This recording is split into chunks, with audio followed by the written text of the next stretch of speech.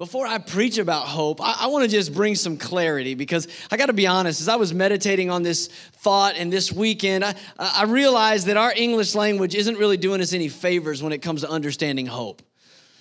You know, how many of you know there's a difference if I say, I know something's going to happen, or if I say, I hope it happens? One sounds really confident and certain, the other one not so much, right? And the reality is we can look at the word hope that way, like, I don't really know. I hope it happens. But can I just say, I don't want you to go through this service and me be declaring hope is alive. And you're thinking, so you're saying there's a chance. Like, not what I'm saying. I'm not saying there's a chance. In fact, the Greek word that is translated as hope in our English language from the New Testament, which the New Testament was written in Greek originally, the word is elpis, and that word means an assurance of the future. It means an assured anticipation. In other words, it's not the way we typically look at the word hope. It's a confidence. You can have assurance of your hope today. So when I talk about hope, I want you to know that's the way I'm looking at that word. And I want you to know that the empty tomb that we're talking about ought to give us an assurance that we can believe in and have confidence in. And the reality that I want you to grab today, one thought really in this message, I want you to know today that hope, that confident assurance, hope meets you where you are. Now, wherever that might be, hope meets you where you are. And I think that's so important for us to grab because we probably have all felt a shifting in where we are. Over the course of the last year, we felt a lot of things change. And I'm not going to spend a lot of time talking about news. I'm certain of this. You don't need any information for me from the news cycle. You don't need any more details or stats about COVID-19 or political crisis or racial tension in the world. I only bring this up because I know historically that what we've experienced in the last year is not the first time that there's been a global pandemic. Not the first time. It's happened before, and I'm sure it'll happen again. But usually when we fight a common enemy, as a nation, we're united. But how many of you know it hasn't felt that way over the last year?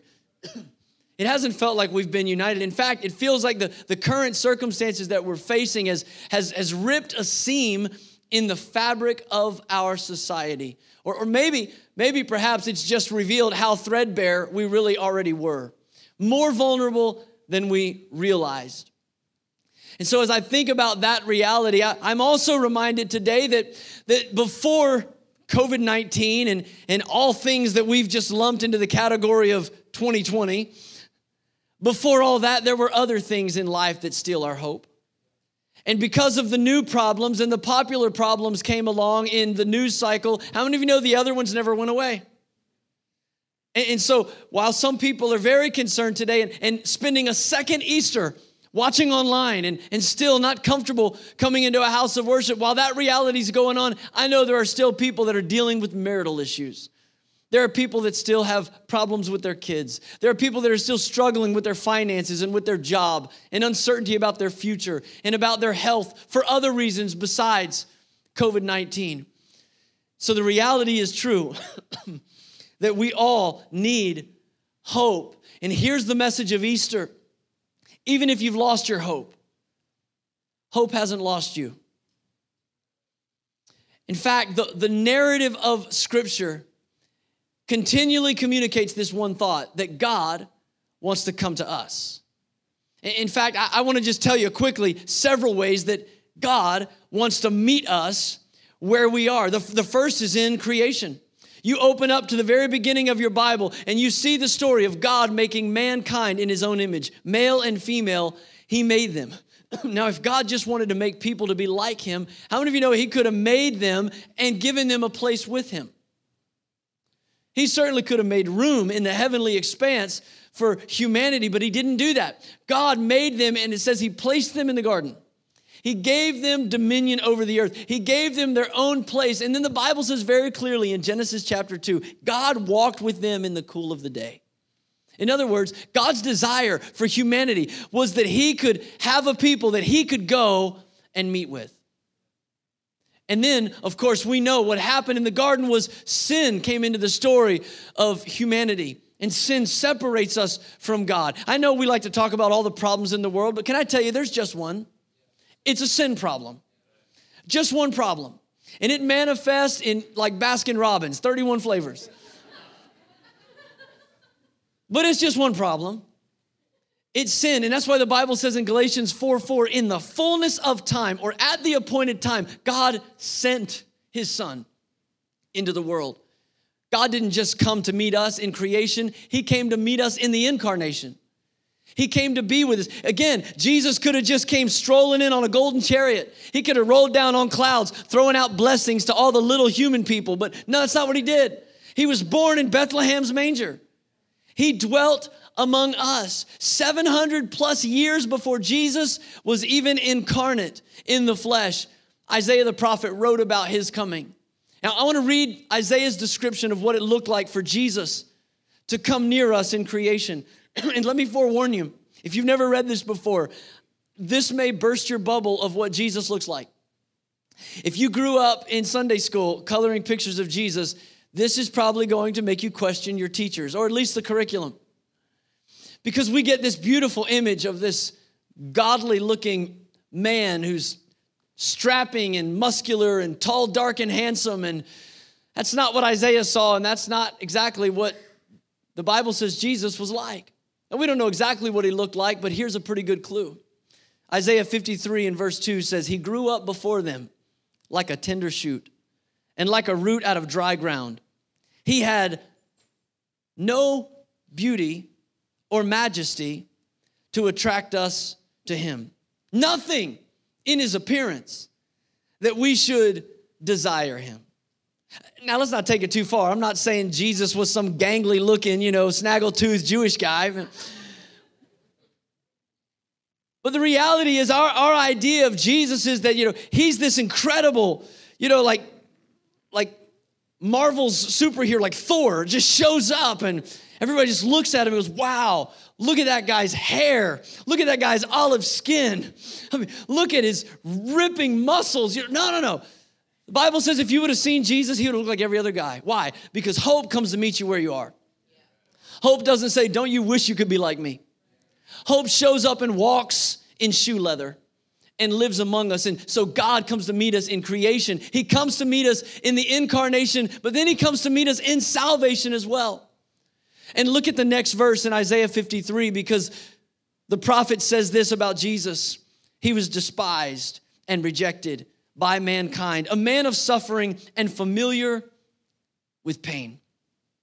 Like one from whom people hide their faces, he was despised, and we held him in low esteem. They're talking about people's perception of Jesus. And I don't know about you, but I thank God for that verse. I thank God for this description of what it was like for Jesus to be a man. Because here's the truth of it. If Jesus came and he didn't experience what we felt, if Jesus wasn't familiar with pain, if he never faced rejection, if he never had hardship or difficulty, and then he shows up on the scene as the God-man and he does what we can't do by dying and coming back to life, how many of you know that story just makes him even more unrelatable? Like, okay, you're God, I'm not. We get it. But that's not the way God comes. God shows up and he experiences the feelings of our infirmities. He deals with what we dealt with. It's the message that God wants to come near to us. He came to be like us so that we could be like him.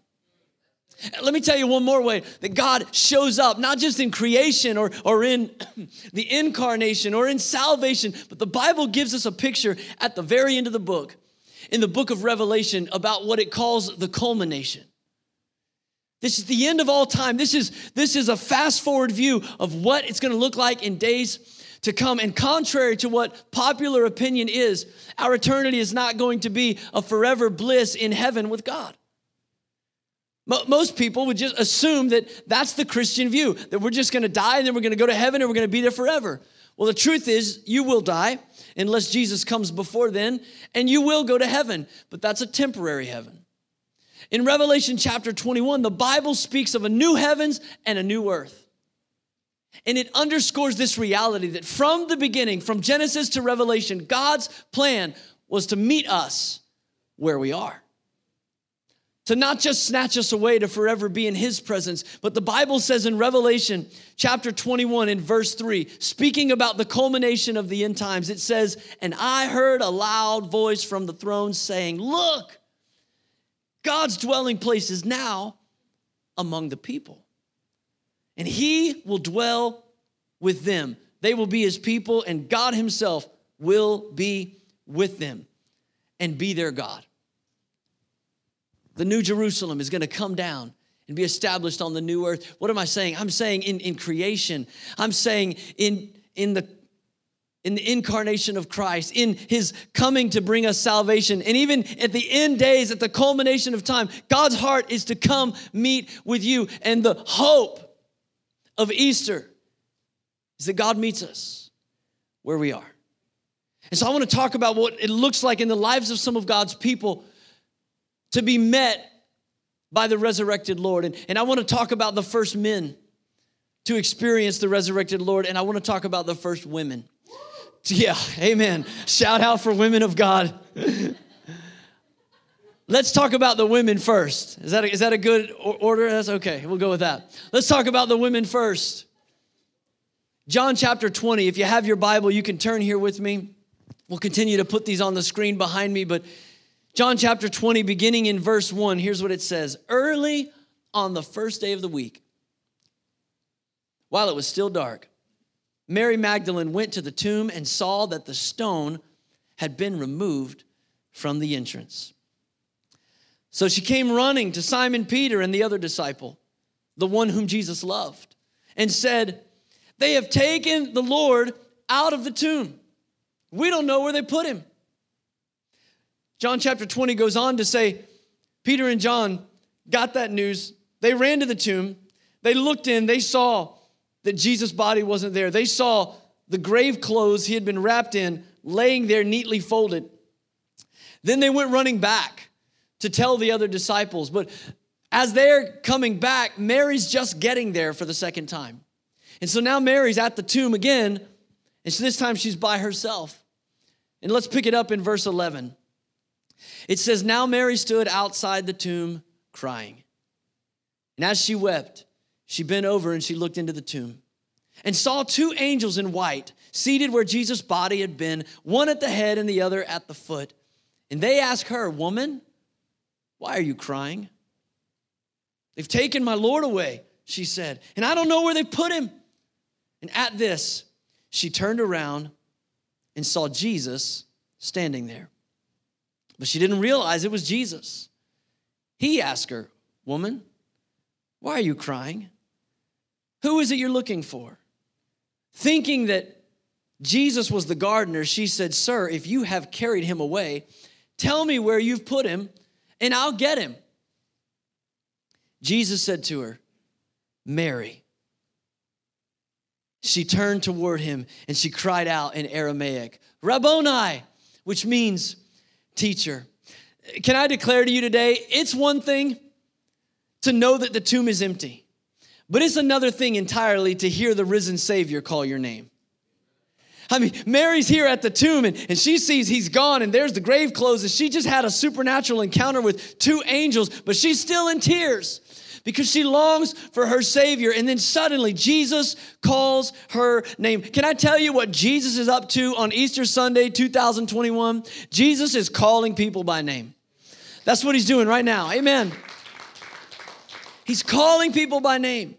Some of you, it's been the goodness of God. It's been his faithfulness that compelled you to come on Easter Sunday morning and say, I got to give God some praise. I got to worship God today. He's been so faithful to me. That's God calling you in his goodness. Maybe you're not even here by desire. Maybe you're here out of obligation today. But as this choir began to worship, as they began to sing about the hope that we have in Jesus and cry out and say, God, I'm not enough unless you come. Would you meet me? Maybe you felt a desire to sing along, to say, you know what, I've never even said those things to God, but it feels right. And I want to add my voice to this prayer. That's God calling you. That's Jesus saying, this is right. Call on me, and I'll show you great and mighty things that you do not know. Jeremiah 33:3 says, and he's saying, call unto me. For others of you, it's even in this sermon that I'm preaching right now. I'm speaking to a lot of people in a lot of situations today, but something I'm saying speaks so specifically to you that you're questioning if I was digging through your mailbox this week. Why is he talking to me? Why does he keep looking at me? That's not me. I'm not that accurate of a communicator. That's the Holy Spirit of Jesus. He's calling you. He's calling. He's dealing with your heart. And for others of you, it hasn't been the goodness of God, and it hasn't been the singing of the choir, and it hasn't been the preaching of the pastor. For some of you, it's been pain. It's been loss. It's been heartache that brought you to this moment, that brought you to a place of looking and listening for the voice of Jesus. I've discovered in my life that pain is God's megaphone for getting our attention. Anybody else found that to be true? I mean, sometimes we remember to thank God in the good moments, but let disaster strike and everybody's a prayer warrior. Let hardship come, and all of a sudden, boy, we know how to ring the heavens. We know how to call on God. Some of you have a prayer handle in your car. It's that handle you grab every time you pray. When you're going through a traffic light and it turns red and oncoming traffic, and you grab that thing and you hold on for dear life, all of a sudden, for the first time in weeks, you start praying. That's your prayer handle right there. Some of you, that's your cussing handle, but we won't talk about that. Because every time you grab it, well, we know what happens. But in all different ways, God is calling you. Jesus is calling you. Today, the Bible says in Hebrews chapter 3 and verse 15, it says, today, if you hear his voice, don't harden your heart. Can I just echo that admonition today? If you hear his voice, don't harden your heart. Mary heard his voice. And it wasn't until that moment everything changed. I think about the first man to experience the resurrected Lord. And the Bible tells us very specifically in 1 Corinthians chapter 15 and verse 5, and also in Luke 24, it says that Jesus appeared to Peter first and then to the other apostles. That amazes me. And maybe like me, you know what happened before the cross and the resurrection. And knowing what Peter did this weekend, it astounds me that Jesus would appear to him first, because Jesus had told the disciples before he was arrested, he said, all of you are going to fall away on account of me. You're all going to run away. You're all going to fail. And when he said that, Peter actually corrected him. How many of you know it's never a good idea to correct the Son of God? Just jot that in the margin, just a life hack, bullet point. Don't do that. Peter says, no way. Far be it from me. He said, even if he threw them all under the bus. Even if all fall away, I'll never forsake you. And Jesus looked at him and he said, Peter, before the rooster crows twice this night, you'll deny 3 times that you even know me.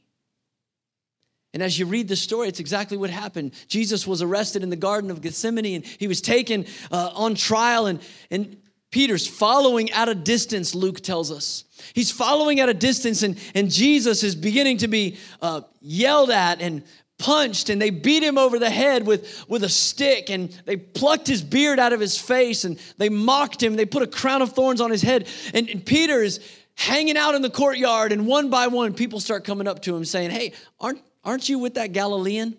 Peter said, no, I don't know that guy. Somebody else comes to him. No, I can tell by your accent. Yeah, you're from Galilee. You're with the teacher. No, man, I'm not. I don't know what you're talking about. And apparently, at some point in all of that, a rooster crowed once. And even with that alarm bell sounding in his ear, it wasn't enough to keep him from denying Christ a 3rd time. And the Bible says the 3rd time somebody asked Peter if he was a follower of Jesus, and he cursed them. And immediately the Bible says Jesus looked across the courtyard and he locked eyes with Peter. Can you imagine what that stare must have felt like? You want to talk about crawling into your skin. oh gosh, I've blown it. I've blown it. And then the rooster crowed. But the reality is, Jesus still appeared to Peter on Sunday. I can't think of anybody who has failed Jesus more than Peter, except Judas. Judas was the other disciple, and he was so riddled with guilt because he denied Jesus and sold him out for 30 pieces of silver. He never made it to Easter Sunday. The Bible says that he was so guilt-ridden that he went out and he hung himself. And you know what I believe? I believe if Judas hadn't hung himself, that Jesus might have appeared to him first. And can I just say, I don't know your story, I don't know your history, but I thank God that you held out hope for Sunday. There's too many people that have just called it in. There's too many people that gave up hope. There's too many people that have committed suicide and taken their own life because they felt like that there was no recourse. There was no recovery. There's no resurrection after what I've done. But thank God that you're here. Thank God that you're listening, that you're giving God one more chance to speak resurrection life to you. I believe that if Judas would have just held on to hope, Sunday would have changed everything. But he gave up. But Peter held on. And so when the angel was sent from heaven all the way down to deliver the message of the resurrected Lord, God had a very specific, inclusive clause for failures. And it ought to give hope to every person that feels like they've blown it. When the angels was there at the tomb and the women came, the Bible says in Mark chapter 16 and verse 6, "Don't be alarmed," the angel said. "You're looking for Jesus the Nazarene who was crucified. He has risen. He's not here. See the place where they laid him." Now listen to what the angel says next. "But go, tell his disciples and Peter. He's going ahead of you into Galilee. There you'll see him just as he told you." Why do you think God gave the angel specific instructions to make sure you tell him to include Peter? They all knew what Peter did.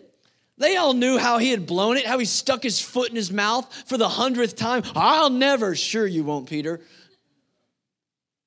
And maybe God told the angel to say, "and Peter," because he knows how prone we are to disqualify people from God's grace because of their failures. I'm pointing at all of us this morning. How easy is it for us to write people off? How easy is it for us to see somebody else's life, somebody else's pattern in their past and say, yeah, you know what? Not them. Not them. But the angel said, "I want you to go and tell the disciples, and make sure you tell Peter." Make sure you tell Peter. Because Jesus doesn't come to us where we are because of our history. Jesus comes to us where we are because of his history. And in Jesus' history is a cross. And on the cross, Jesus died for your sin. On the cross, Jesus died to rectify a right relationship between you and with God. So when he comes to you, he doesn't see you for what you've done. He sees you in light of what he's done. How many of you are thankful that God still shows up even for failures? Amen. He shows up in the middle of our pain, in the middle of our failure. The tomb is empty.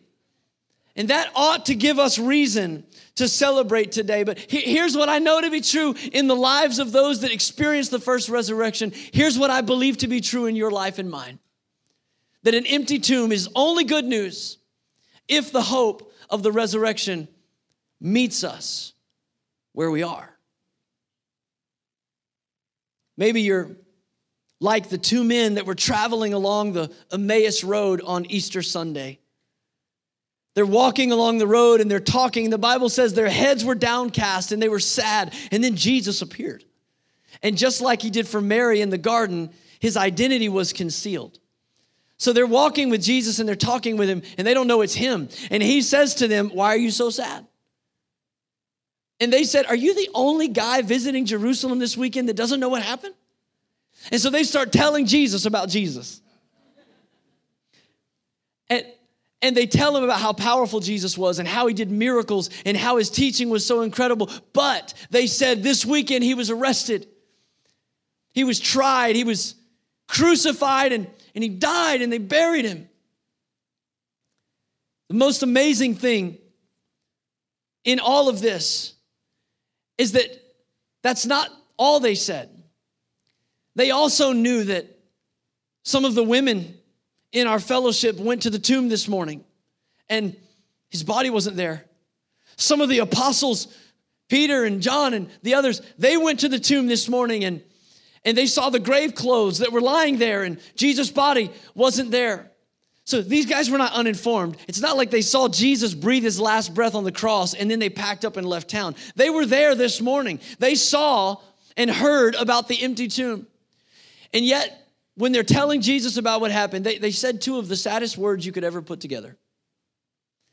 In Luke 24 and verse 21, here's what they said to Jesus. But we had hoped that he was the one who was going to redeem Israel. And what is more, it's the third day since all this took place. Had hoped. There was a time in my life I believed this stuff. For some of you, you called that 2019. But something's happening. Something's gone on. Something has transpired. And yes, you heard about the resurrection. Yes, you heard about the body that's not there. And even though you knew that Jesus said this is what's going to happen, the reality is hope hasn't met you where you are.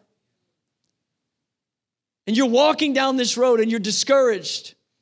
The Bible says Jesus continued to walk. Here's what I love about the grace of God. Listen, I know we put a lot of stock in these moments like Easter Sunday. I got to be honest with you. My faith says this is the day everything's going to change for somebody. But can I be honest and say it doesn't always happen that way? And here's the goodness of God. He's willing to walk with you in your doubt. These guys weren't suddenly converted, into these resurrection preaching men of God. No, the Bible says Jesus walked with them in their doubts. And then he began to tell them about why the cross was important. Beginning with Moses, he taught them all through the scriptures about why Jesus had to die. Still, they didn't know who he was until finally they invited him into their house and they served a meal. And the Bible says Jesus took the bread and he broke it and he blessed it. And I don't know if it was just something about the motion or something about the way the light was coming through the window or if the Holy Spirit just all of a sudden opened their eyes. But all of a sudden they knew it was Jesus. And all of a sudden, hope met them where they were. And doubt turned into belief. Hope walked with them and journeyed with them to the place that they could come back to a place of belief in God. Even the apostles struggled with fear. When Jesus was talking to the disciples before he ever went to the cross, he gave them very specific instructions. In fact, he told them many times, the Son of Man, talking about himself, he said, the Son of Man is going to be arrested. He's going to be crucified. He's going to die. But 3 days later, I'm going to rise again. Don't be discouraged. Don't let your heart be troubled. In fact, in Mark chapter 14, Jesus said, you will all fall away. For it's written, I'll strike the shepherd and the sheep will be scattered. But after I've risen, I'll go ahead of you into Galilee. So Jesus told him, here's the plan, guys. I'm going to die and then I'm going to rise and then we're going to meet in Galilee. It's going to be awesome.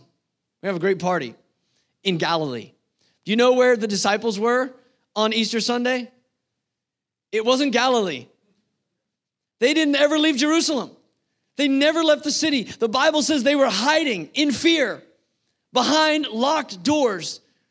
You know what? A lot of us, if we were writing this story, if we were playing the role of God, you know what we would do? If we were Jesus, we would have just gone to Galilee. We said, look, you guys, you got to have more faith than that.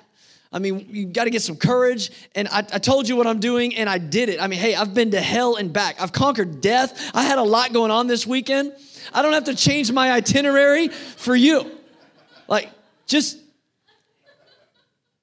pick up the pace here. But you know what? God doesn't do that. So Jesus changed his schedule.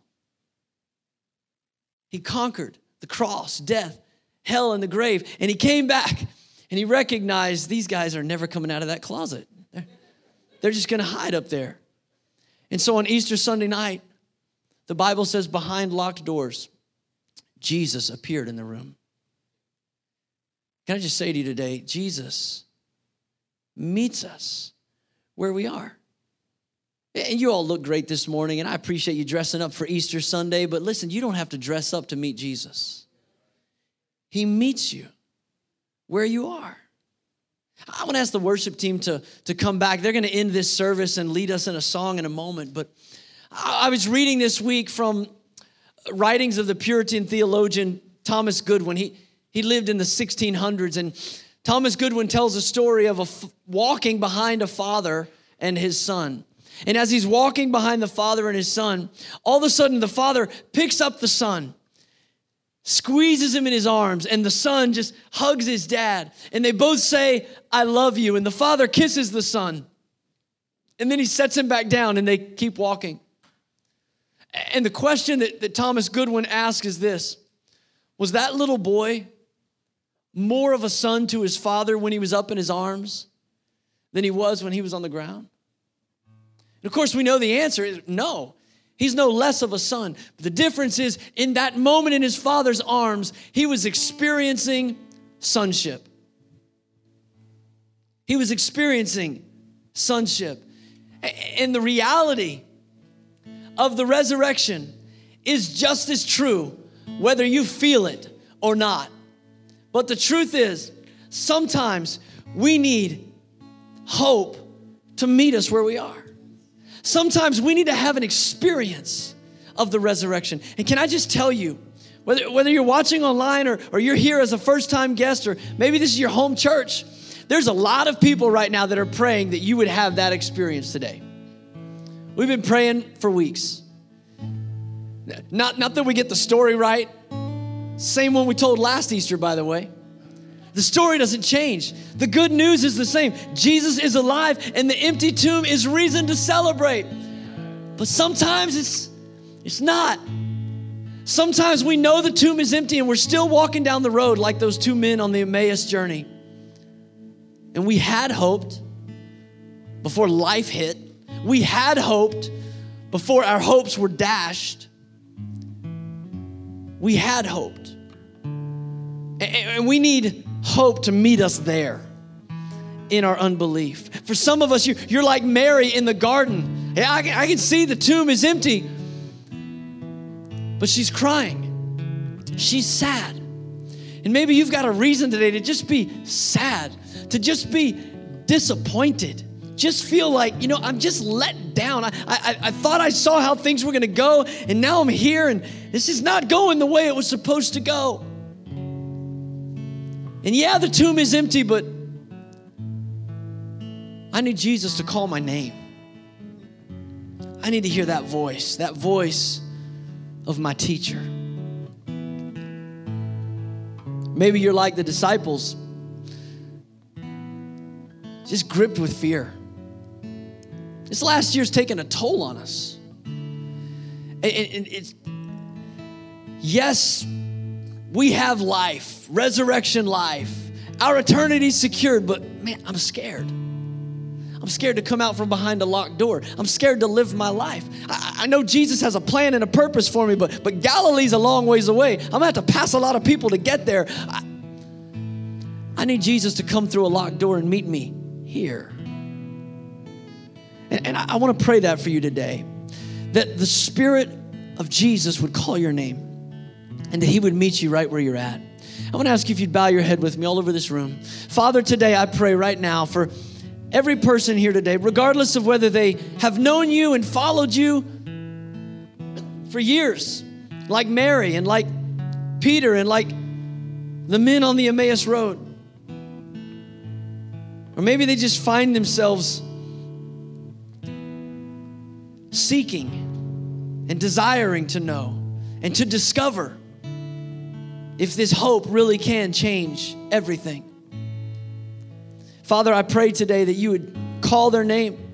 I pray more than just call their name in this moment. God, open our eyes right now to see how you've been calling our name. You loved us before we sought you. You loved us before we tuned in for a church service. God, you've been calling our name through your goodness, through your faithfulness. You've been calling our name through our friends, through the local church. You've been calling our name through our children and the laughter and the joy we see in their faces. God, you've been calling our name even through our pain, through our loss, beckoning us to turn our eyes toward Jesus.